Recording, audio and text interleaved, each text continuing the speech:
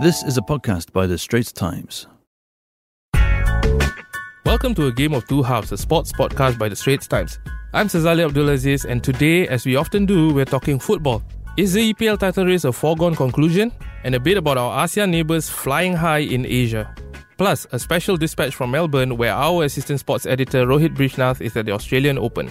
With me today is my sports desk colleague Wang Ming Ming. How are you today, Ming? Okay, good. Had a great time watching football over the weekend. So Ming, first things first, even the most pessimistic of Liverpool fans are now starting to believe that yes, this could be their season, after a 4-3 win over Crystal Palace, which really tested their mettle. Are you a believer? Actually, not. Still too early to count the chickens, because it was such a nervous win, giving away cheap goals to Palace. But, Palace returned the favour as well by giving them cheap goals as well. But overall, it was a very, very nervous win for Liverpool. And, remember, it's only half the season gone and Liverpool still have to play many top teams ahead, including revitalised Manchester United. Well, you mentioned about, giving away cheap goals. Obviously, I think in 2014 was it, it was also Crystal Palace where, they let slip a 3-0 lead. Yes. And, they drew 3-3. People talk about Steven Gerrard's slip against Chelsea, but I think before that was the Crystal Palace game where they effectively lost their grip on the title race. But this time they won without playing exceptionally well. Do you think that shows that this could be different about their title tilt this year? I think in most seasons, this kind of form that Liverpool is coming up with will have guaranteed them the title, or at least put them well clear at the top. But they are playing against the Manchester City side, which is like a machine. They are picking up win after win. And with Liverpool, you just get a feeling that they might hit some road bumps along the way. I could see them stumbling against a top team or even against a team fighting against relegation. So it's not going to be a smooth ride until the end. You mentioned road bumps. Milner was sent off. He was obviously the stand-in right back because Alexander-Arnold is injured. Joe Gomez is also injured, and now suddenly they have no natural right backs. Is this a problem, you think? Yeah, I think football is strange, isn't it? Liverpool have 3 very good right backs fighting for contention at the beginning of the season: Gomez, Alexander-Arnold, and as well as Klein. But Klein has gone on loan, and both Gomez and Alexander-Arnold are injured, and now Milner is suspended. So it looks like Fabinho might fit in there, but that leaves them short in midfield. Yeah, so it's really a massive juggling act for Klopp at the moment. Yeah. But the squad is still pretty, talented, right? To cope with these losses. There's lots of firepower. They have a great centre-back and a great goalkeeper. But now it's just for the rest of the team to step up to the plate. Yeah. Another player, obviously, who has been delivering, over the last season and a half is Mo Salah. He delivered, I think, with 2 goals against Palace. But, again, his another side of his game sort of reared its ugly head. Right? Actually, the dive, so-called. Salah doesn't really comes across as a dirty player. I can name his predecessor, who is much more notorious than that, who is now playing for FC Barcelona. But I think it's more to do with the mentality of the British game. They have a very stand-up culture against things they perceive as cheating. Cheating. They hate the hand of God. They don't like diving. And I think the other good example we have over the week was in the Championship where Frank Lampard and his coaching staff caught spies from Leeds United filming them behind the bushes. Yeah. So, but I think because I follow the national football team as well, I've seen this on my travels with the national team. When I was with Radi Avramovic, we saw the Jordanian backroom staff filming the Lions from the top of a cliff. In the recent Suzuki Cup, although we had a closed-door training session in Bacolod City in the Philippines, we could still see people filming from the stands, and Fandi was quite livid. Understandably so, and he was sending the backroom staff running around the stadium chasing people, and getting them locked out. Yeah, but it's a fact of life everywhere around the world. Yeah, and aside from Liverpool, I think that the biggest match last weekend was Arsenal-Chelsea, the London derby, and Arsenal beat Chelsea 2-0.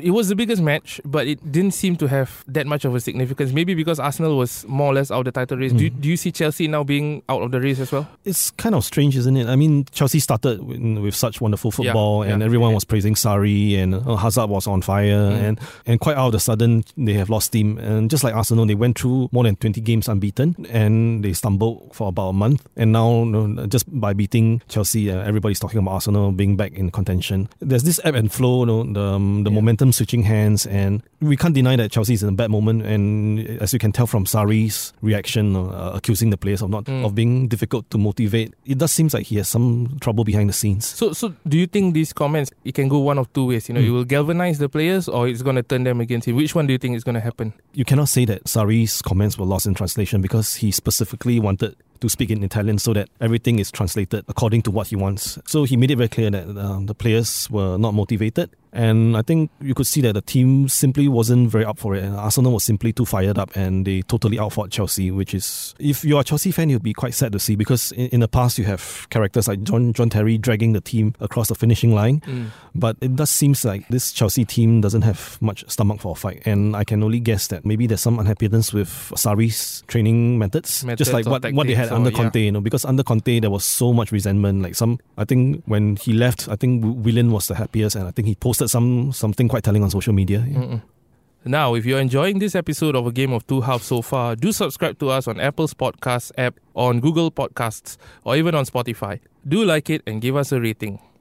Now back to the show. Over the weekend we also saw some big matches. On the continent. Big matches. I say to us in Southeast Asia here, because Vietnam and Thailand played round of 16 matches in the Asian Cup. Obviously Singapore didn't qualify, but they are flying the flag for ASEAN. And Vietnam sensationally beat Jordan on penalties, and Thailand led mighty China before losing 2-1. What do you make of their performances so far in Asia's top football tournament? I think there are lessons to be learned for Singapore. It just goes to show that by focusing on youth development and taking it very, very seriously, it really does pay off, because this is the golden generation of Vietnamese who did well at the AFC Under-23 Championships last year. They finished runner-up, and this is a fantastic crop of Thai youngsters groomed by Kadisak for the last couple of years. Coming of age. Yeah. And they came of age at the Asian Games, and they won 2 back-to-back Suzuki Cups, and they show that they are ready to leave the region behind, and they want to play the bigger boys. You mentioned, Thailand's players coming of age. Chanatip's obviously 25, he's heading into his prime. We've got, Tiraton who's playing in Japan. We've got Tirasin also playing in Japan, but they're in their late 20s. You talk about Vietnam, you mentioned youth development. In their 23-man squad, only 2 players are above the age of 26. 14 of them are 23 years old or younger. Do you think they're going to be the force, the major force in Southeast Asia for the next half a decade or even a whole decade?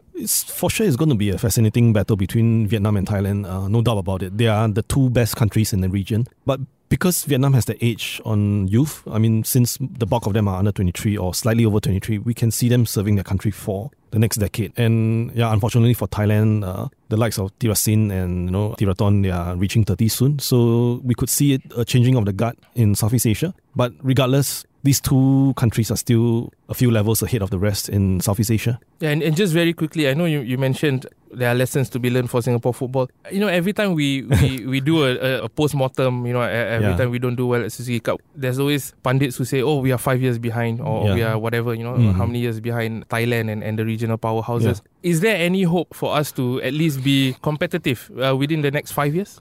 I certainly hope so. I think there was some positive steps taken slightly over a week ago when the FAS confirmed that they are closing down the National Football Academy, or FFA now.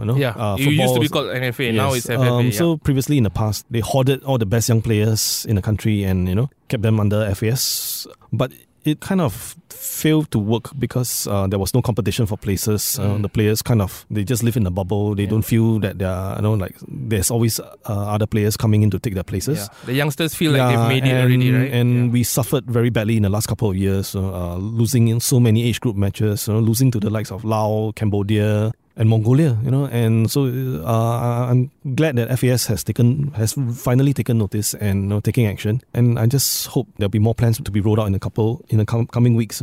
Now, elsewhere in the world of sport, our assistant sports editor Rohit Brishnath is in Melbourne for the Australian Open. How are you holding up there, Rohit?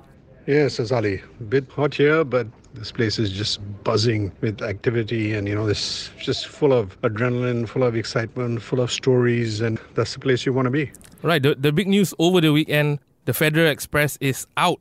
a 20-year-old Greek upstart got the better of him. Can you tell us more? Yeah, the Tsitsipas match with Federer is probably the highlight of this event because, sometimes a new talent, they've got to announce themselves with a great match, a great occasion on a big court. And that's what Tsitsipas did.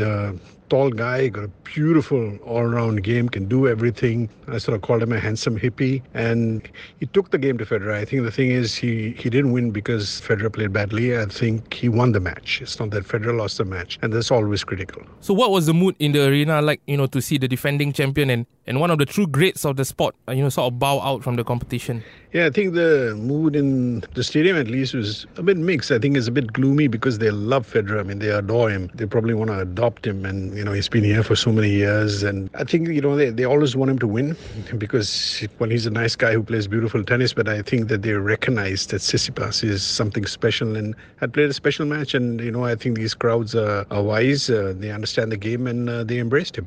And now we are moving into the quarterfinals now. What are you looking forward to most in the next week of action and ahead of the final?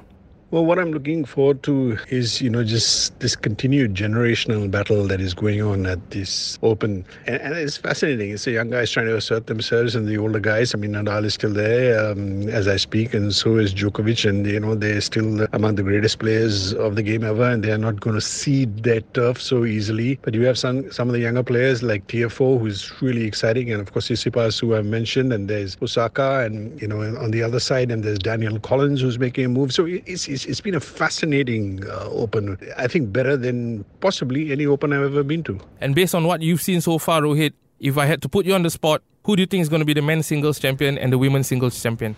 Hey, buddy, I'm not making any predictions because I'm just rubbish at them. But I'll tell you what I'd like to see. I would like to see a Tsitsipas-Djokovic final. And I don't know if they're going to get there. Nadal is playing brilliantly. And I would like to see on the other side a Kvitova-Serena final. I'd like to see that. It would be a beautiful, free-hitting match. But there are a lot of great players on either side, so let's see what happens. Thanks for that, Rohit. Good stuff. And on that note, there's the final whistle, bringing to a close a Game of Two Halves. Thanks, Ming. Thank you. If you enjoyed the episode as much as we did, do subscribe to A Game of Two Halves on Apple's podcast app, or on Google Podcasts, or even on Spotify. Do like it or give us a rating. That was an SPH podcast. Find us on iTunes, Google Podcasts, and streaming on Google Home. Do send your feedback to podcast@sph.com.sg. You can also check out more podcasts on various topics at straitstimes.com and bt.sg.